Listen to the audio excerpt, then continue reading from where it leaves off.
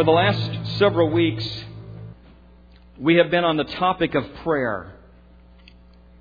We started 4 weeks ago when school was starting. We were praying for our students, our teachers, our schools, and what I consider to be America's greatest mission field, our schools. We then went to the next week and talked about why pray. What is it about us that we need to pray? And we began to discuss some things of why we needed to pray. Last week we talked about how do I pray? And went through some very simple steps that we can use to apply to our life to help us to pray every day. And today I want to approach a subject that frankly is as difficult a subject as there is, and that is unanswered prayer. Why does God not answer prayer from time to time the way we would hope? Lord Jesus, as we come before you this morning, we are so very thankful that your presence is here. We feel refreshed already because we've just had an opportunity to express to you how precious your name is to us and the salvation that we enjoy.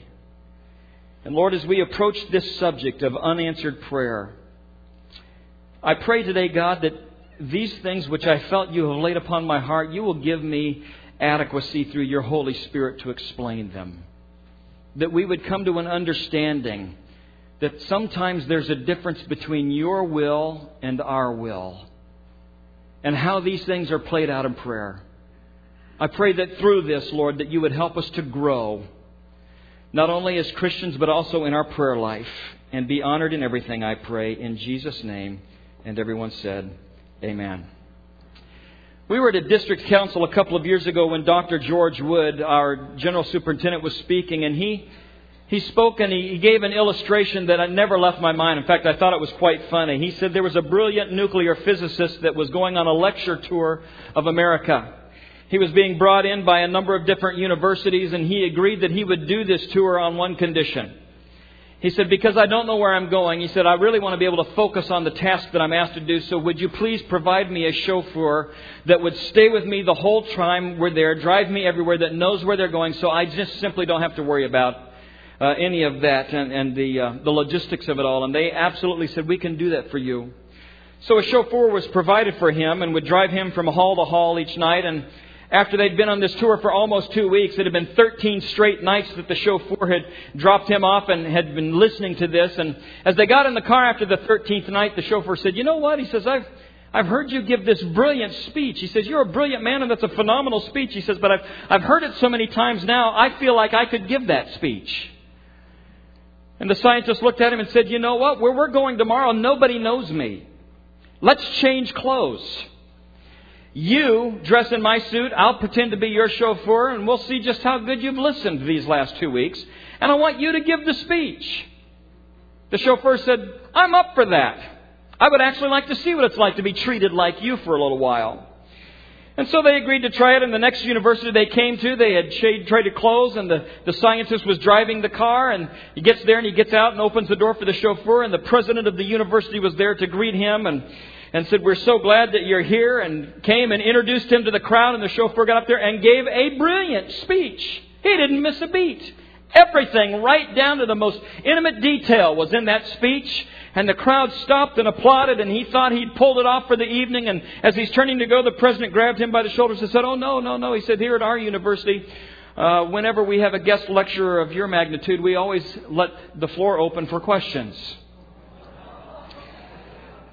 And a young student got up and asked a question that was so technical that it flew right over the head of the chauffeur. He couldn't even understand the vocabulary that the student was using. And he stopped there and he's listening to the young man give the question, and he had begun to think, what in the world am I going to do? And as the question was coming to a close, he began to get his senses back, and he looked at the young man and he said, I can't believe that you would ask me such a simple question. Everybody in this room knows the answer to that question. In fact, it's so simple, my chauffeur knows the answer to that question. And I'm going to ask him to come up here and explain it to you, young man. So if there are any chauffeurs in here today that want to talk about unanswered prayer, I'm open for about anything. I want to share with you 7 areas of response, and you can find an outline for this in your bulletin on one of the covers. 7 areas of response as it relates to why God doesn't answer my prayer. The first point is very simple. God answers all prayer. God answers all prayer. He simply says yes, no, or wait. Yes, no, or wait. I know it's a cliche, but it's also the truth. And there's really nothing further that I can add to this to make this point any more clear than it already is. God answers all prayer. Yes, no, or wait. So I present to you number 2. We may never know on this side of eternity the answer to this question. And some of you are going, Pastor, we were hoping for better than this. I'm sorry you're dealing with me. Honestly, there are some things that take place in life that we simply will never have the answer for on this side of eternity. I'm going to be very, very transparent with you this morning. I have talked to some of you about my mom before in the past, and you know that my mom and dad were missionaries and served in various roles of ministry for almost 50 years. And during their time together, especially in the last missionary aspect that they were serving in, where they were being pastors to our missionaries in the European theater, my mom and dad had been missionaries to the point where they hadn't seen any of our children be born. They'd been away as Keith and Carol were born and growing up and hadn't been there for that. And I've told you before, when you're praying for our missionaries, there's aspects of their life you don't understand, so pray for them and their families.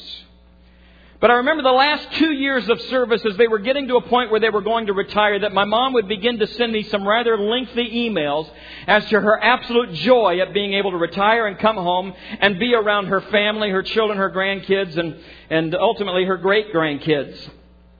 And I'd saved on my computer the last email that she sent me from Germany as they were loading up the last of the stuff in a crate that was going to be shipped to Springfield. And the very last line, she said, pray for me. I've developed this annoying pain in my side. I don't know if I've pulled a muscle, she says, but it's becoming increasingly annoying. It's just happened the last couple of days. So keep me in prayer that we'll be able to finish this move. They got to Springfield, Missouri on their trip as they came back to retire to move into a brand new duplex that had been built that they were going to be living on one side of. They moved in, unpacked their stuff, settled in, and the first night that they were there, this pain in my mom's side developed to the point where it was unbearable, and Sunday morning they woke up, and rather than going to church, they took her to the hospital. The doctor at the hospital had been one of their youth when they were youth pastors years and years before. Ran some tests on her, came back in and instructed my dad to call us as family that we might want to be there, and told her that she was in the final stages of pancreatic cancer. She'd stayed in the house one night. She passed away 50 days later, having spent maybe 7 or 8 days in her own home as she had wanted to come home to retire. And I have to tell you that I had to very clearly deal with some issues of conflict between the sovereignty of God and my feelings regarding the fairness of God, as it related to someone who, in my eyes, had done nothing but serve the Lord their whole life, and it didn't make any sense to me. And as I said, as a pastor, I was struggling with this thing. Lord, on the one hand, I'm supposed to be an example to people as to how to maintain faith and not have any questions because I'm a spiritual leader. On the other hand, I'm a son and I do not understand any of this. But I need you to help me to make sure that no bitterness grows in my heart over this issue that would keep me from being able to respond to everything that you have for me. And I had to ask him, why didn't you heal her? Why didn't you answer our prayers? It would have been a great miracle. You would have received the glory, and it would have been a marvelous way for her to wrap up this missionary career, to see God absolutely bring healing to her. And I don't understand why you didn't answer prayer. I have some other friends whose father had pastored for years, and after being very faithful to the Lord, went through a bout of bone cancer, and he died from it. And it threw these kids, these young adults, for such a loop spiritually that they left the faith and haven't returned to the faith of Christ to this day. And I've wondered, Lord, why? Why do these things happen? And I think that likely we can all identify with things taking place in our life that doesn't seem to make any sense.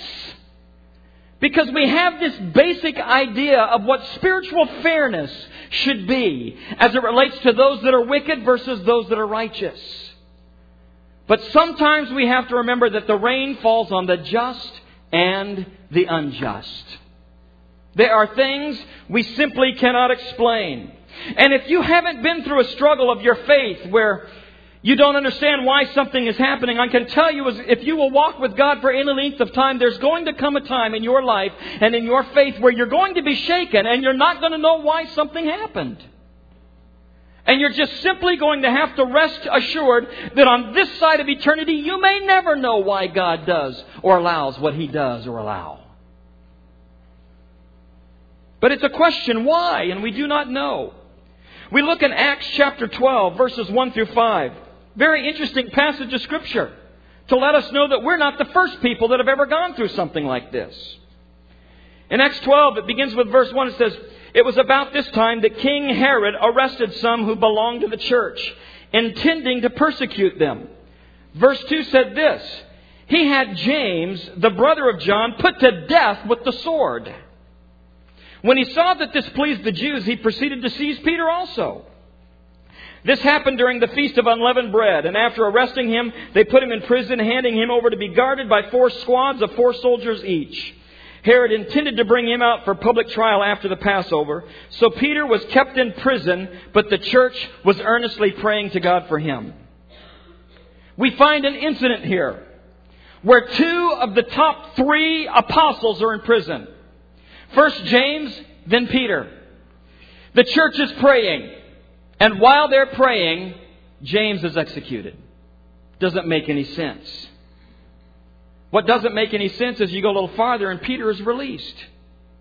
Why would James be killed and Peter released? Why the same church that is praying for both of these men who are serving God and living in the will of God and doing everything they can? Why does this happen? And the church there could not make any more sense of it than we are. We're also told in Acts chapter 7, we get an idea by watching history during the stoning of Stephen. We see ultimately that worked out for the greater glory because Saul of Tarsus was influenced by it, and ultimately he became, his conscience was so prompted by the Spirit that when he encountered Christ, he responded to Him. But with James, he's just gone. He's just gone. And we are never given a reason in Scripture why. I believe that our world is full of people today that are searching for one simple answer. And hope is held out that perhaps by some they look in astrology or transcendental meditation or new gurus or new religious leaders to try to find the simple answer. And the longer I live, the more willing I am to come with terms to the fact that humans and trees both grow slowly. And sometimes, like trees, humans will have some scars of things they just can't answer. But we are required to trust in the Lord with all we have, even when it doesn't make sense. And so the answer to that question is sometimes you just have to be content in not knowing all the answers. And trust that since God is a trustworthy God, He knows things that we don't know and sees things that we do not see. And ultimately, when we stand before Him, He will give us an answer that will satisfy everything and we'll know all the answers. But there's going to be some things that happen in prayer that we just can't understand. Thirdly,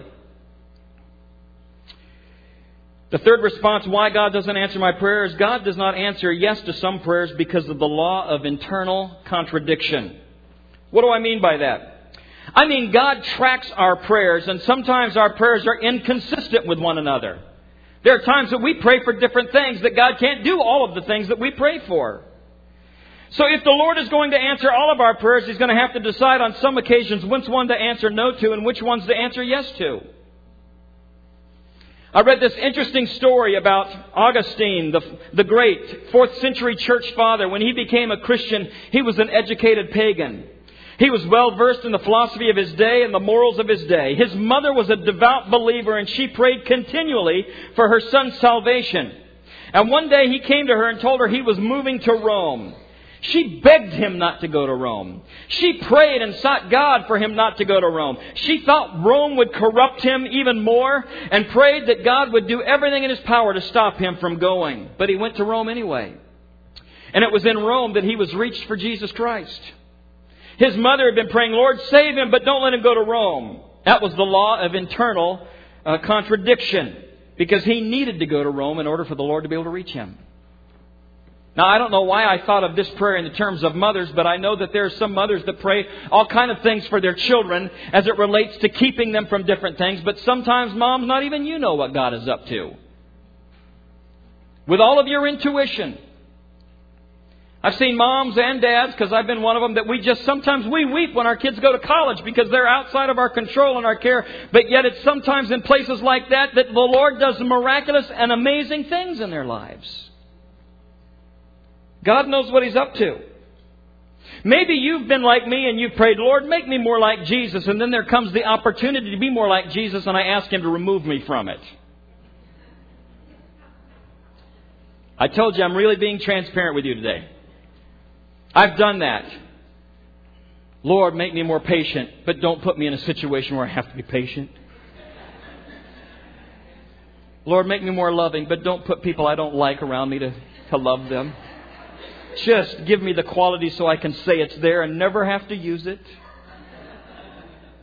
Any of you ever pray like that? Maybe this message was just for me. But there are times that we ask for something in contradiction. And the Lord says to us, sometimes He doesn't answer our prayer because of the law of internal contradiction. The fourth reason I want to present to you, God does not answer prayer, is because of the law of external contradiction. This one is really simple. There's a beautiful weekend coming, and the farmer looks at his fields and sees they haven't had any rain, and he's praying for rain. There's a bride in the same town who's having an outdoor wedding.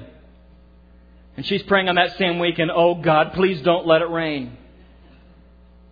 Whose prayer does God answer? These are contradicting prayers, externally contradicting. I love it when I went to a football game once from two Christian schools. Both of them have huddles at their end zones and they're both praying, oh God, help us to do the very best today, and if it be Your will, let us win. Both teams praying, God, honor us by letting us win. And the Lord looks down and goes, how can I answer that prayer? It's contradicting externally. There's another application that we need to be aware of as it relates to externally contradicting prayer. And that is when we pray for somebody else's salvation. Think about this for a moment. Salvation for each of us required that we put down our will to the will of God. When we are praying for the salvation of others, we are praying that, Lord, overwhelm their will. And God will not do that. He will never run around the free will of any individual. When we pray, however, for salvation, it's not that we're not supposed to pray, but I would advise us that when we're praying for the salvation of others, that we would pray in such a way that they would be so overwhelmed with the presence of God that in the moment of conviction that they would yield their will to Him. Because I do believe that when we pray, that the Holy Spirit of God, while not overriding their will bring conviction to them that will allow them to know they need Him. Sometimes that's why He doesn't answer prayer. A fifth reason that God does not say yes to all of our prayers is because of the law of cause and effect. The law of cause and effect will not allow us to short-circuit the process God uses normally. For example, if you got up this morning and knelt beside your bed and said, today, Lord, I want You to make me a millionaire. Obviously, the way to become a millionaire is to invest and to work hard and to not play games of chance. So that you have to invest and work, but it's not done in 24 hours. It may take months and years and perhaps lifetime to work in such a way. God doesn't omit the cause of law or the laws of cause and effect. God cannot say yes to our prayer to live forever. Sometimes when we're praying for people, we want them just to continue to live, and it's not going to happen because there's a law of cause and effect. Sin brings death, and therefore all of us have a judgment on us that's biologically a time bomb. From the moment we're born, we're getting older. And if you could see your faces as I'm looking around, I want you to know that Christians are the best looking people. Because you can tell those that have lived a hard life in the world. You can read it on their faces. There's something preserving about living a life yielded to Christ because you don't have to go through the scars that other people who don't have Christ have to go through. On the other hand, we are all getting older, and it is appointed unto us once to die. It's going to happen because that's the law of cause and effect. But however, some of us are praying that we get to see the rapture. That we will be caught up in the air and our bodies will be translated there with Him. But sometimes God doesn't answer our prayers because of the law of cause and effect. Number 6. A sixth reason that God does not say yes to some of our prayers are because those prayers are outside His will. How does a prayer get outside the will of God? Really, there's two things that we can say. Sometimes we are out of the will of God by asking it, and sometimes it's plain that God cannot answer that without doing something against His nature. What does the Scripture say to us about being outside the will of God and praying? We are out of His will in praying, number one, if we have unconfessed sin in our life. Psalm 66:18 says this, "If I have cherished sin in my heart, the Lord would not have listened." If there are aspects of your life where you know that you are living outside the will of God and you cherish that and you're hanging on to that and you're not willing to submit that to the Lord, then it might very well be one of the reasons why God's not answering your prayers. Isaiah 59:2 says, "But your iniquities have separated you from your God. Your sins have hidden His face from you so that He will not hear." God purposes us that we would come to Him in prayer and first seek a cleansing of our heart, and that there would be the awareness of our mind of what we need to do to yield those areas of sin so that we can be pure before Him in presenting our prayer to Him. 1 Peter chapter 3 verse 7 says this, tells husbands to be considerate as they live with their wives and treat them with respect as weaker partners and as heirs with you in the gracious gift of life, so that nothing will hinder your prayers. And all the wives are over there going, "Did you hear that, bub?" I want you to understand that this is not specifically gender specific, that this goes both ways, and please, husbands, don't elbow her back. The indication of Scripture very clearly indicates that if there is something going on in your marriage, communication isn't where it should be, if you're holding grudges against each other, if you're out to hinder one another rather than help one another, that it very well may be that one is one reason why your prayers are not being answered. The Lord clearly tells us again and again that if we're out of sorts in our relationships with people, then we're really not cleared up in our relationship with Him. One of the ways to be an effective prayer is to look at the anger or the bitterness that is between you and another. And perhaps there are others in families, perhaps not. But the Lord clearly wants us to recognize that that is a hinder to our prayer. Another way we can be out of the will of God is by not asking in faith. James chapter 5, verse 15. The Scripture says, "And the prayer offered in faith will make the sick person well, and the Lord will raise him up. If he has sinned, he will be forgiven." Faith is a requirement of healing prayer. And I wish I could tell you exactly how much faith becomes actionable faith as it relates to God. I would love to know at what level we reach where the Lord says, "Up, that's it, you've hit the mark, boom, I can answer." But the Scripture's not clear. In one aspect, it says that if we have the faith of a mustard seed, which is very tiny and very little, and basically just indicates that if we have the faith to even pray, we've attained that level. On the other places, there was times when the Lord says the reason you couldn't see demons cast out is because you didn't have enough faith. All of these seem rather confusing, yet it indicates to us that there must be an attitude that when we pray, we believe that God can do what we ask, if we're praying according to His will.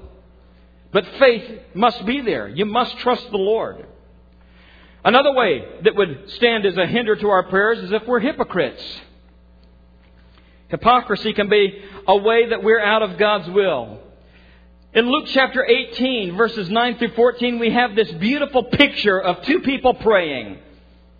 It says, to some who were confident in their own righteousness, and they looked down on everyone else, and Jesus told this parable. Two men went up to the temple to pray. One a Pharisee, and the other a tax collector. The Pharisee stood up and he prayed about himself out loud so that everybody could hear him. God, I thank you that I am not like other men. Robbers, evildoers, adulterers. And as he's looking around in his prayer, he goes, even like that tax collector. Oh God, I'm glad I'm not like them. I fast twice a week. Did you hear me? I give a tenth of all I make. Yes, I tithe. You want to watch? But the tax collector, the Scripture said, stood at a distance. He wouldn't even look up into heaven. He was so humiliated. But he just kept beating on his breast. He said, God, have mercy on me, for I am a sinner. I tell you, this man, rather than the other one, went home justified before God, because everyone who exalts himself will be humbled, but he who humbles himself will be exalted. If you think you are somebody, you better think again. As we look at our world and those that are lost without Christ, how dare us, as people that walk in relationship, think that we are any better than anybody else? We are sinners saved by grace. And our prayers should be humbly presented before the Lord in such a way.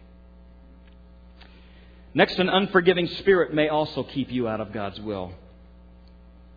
Matthew chapter 6 verses 14 and 15 says, but if you forgive men when they sin against you, your heavenly Father will also forgive you. But if you do not forgive men their sins, your Father will not forgive your sins either. I want you to stop for a moment and think about the gravity of this particular passage. This one just arrests me every time I read it. That there is within your control, there is an aspect of your action that is going to determine whether or not God's sacrifice on the cross is going to work in your life. It's the aspect of forgiveness.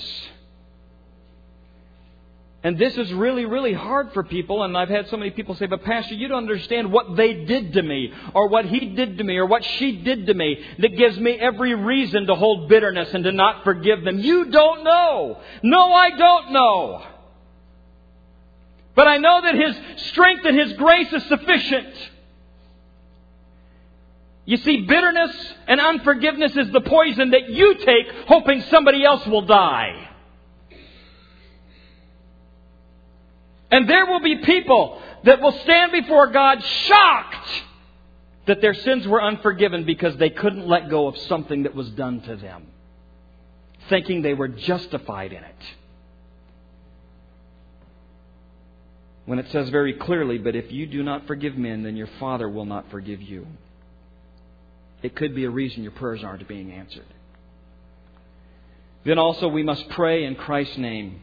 John 14:13 says, I will do whatever you ask in my name. Now this is not, so to speak, remembering to add the name of Jesus as a PS to every request you ever make, just hoping it gets done. Lord, I need all these things in Jesus' name. I just want to put that stamp on there so that you can do this for me. That's not what that meant. But what it means is that we would always remember that when we are praying that our character would be of the nature of Christ so that He be permitted to answer. And so these are the conditions the Bible puts on us in terms of praying in God's will. When we look at our own life, is there anything that's amiss? Is there anything going on that we need to be aware of? Number 7. The 7th reason we need to advance as to why God does not say yes to our prayers is that sometimes an answer might be delayed by hindering spiritual forces.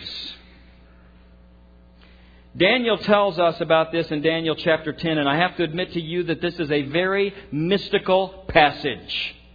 It's difficult to exegete. It's difficult to come to an understanding of all that's taking place here. And I can't even tell you that after studying that I know what all it means. But I can simply tell you that he prayed a prayer, and when the message gets through, the messenger finally gets through, it's 21 days later, and the messenger relates how he had been hindered in the heavenly realms in getting back with an answer. And as a result of this being there, and as a result of Ephesians chapter 6, verse 12, that says, our struggle is not against flesh and blood, but against rulers and authorities, against powers of this dark world, and against spiritual forces of evil in the heavenly realms, indicates to us that when we pray, there is a fight that goes on that we don't see. When we pray, we unleash the powers of God and the powers of heaven to be at work on our behalf against the powers of the demonic and the powers of the devil and evil that is against us in everything we do. While we don't see it, there is a battle that is being fought when we pray. And apparently it is such a fierce battle. Now I want you to understand, greater is He that is within us than he that's in the world. God is stronger than Satan. God will win. Jesus has overcome him. And because of that, we can overcome the world. However, do not for 1 second think that there's not a battle going on about you. I'm not one of these people that believes there's a demon behind every bush. But I do believe that we need to be people to understand that when we pray, there is a fierce battle that goes on, and Satan is not powerless as it relates to your prayers. He's doing everything in his power to make sure that we don't have the joy of the Lord. He's doing everything in his power to make sure that God cannot come through for us. And if this happens when we pray, what do you think happens to those Christians who don't pray? If you don't pray, you don't have the forces of God at work constantly on your behalf. Now, I don't want you to go away from here this morning saying, Pastor Doug gave us a message on why God never answers prayer. That's not what I said. If you leave here thinking that, you will be damaging your faith if you go away with that impression. I want to say very factually and scripturally, here's what the Bible tells us of why God doesn't say yes to all of our prayers. There's reasons. He also says to go on asking, to go on seeking, and to go on knocking. In Luke 18:1, there's a parable of a widow who beseeches a judge to correct this injustice which she has experienced. And Jesus said that she wouldn't give up in prayer until she drove him nuts. And he finally answered. James 5:16 says the prayer of a righteous person is powerful and effective. Prayer is vital for the church. And if you were to see God answer yes, it's vital because there are many things that God withholds from us unless we pray. And we looked at that 2 weeks ago. I brought with me an illustration. I was doing some trimming yesterday of a tree. I hid those up here so you wouldn't know they're here. It was pretty good. That's called camouflage for us hunters. As I was doing some trimming of my trees yesterday, I discovered this branch that was holding on by just a thread, and it was kind of hanging down like this. And then there was this branch that I had to do a little trimming. And in one of those aha moments, now you can tell by this how deep I am mentally,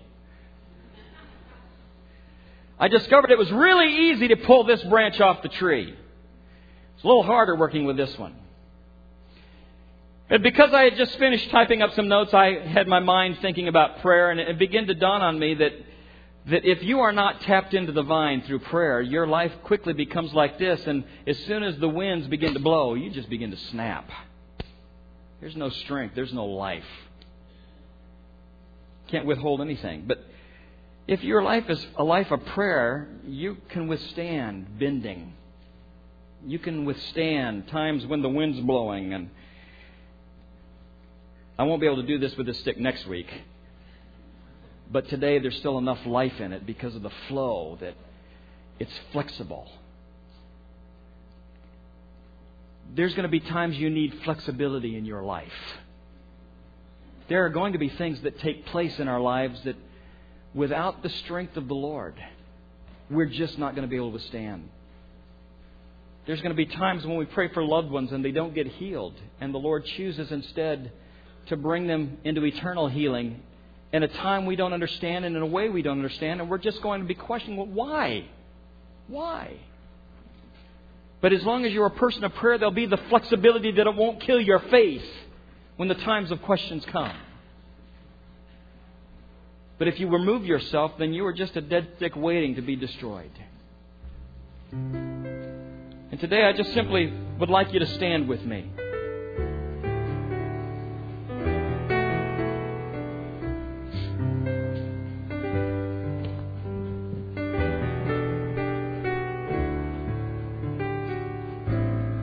I had so much more that I wanted to say, but I've said what the Lord wanted me to say.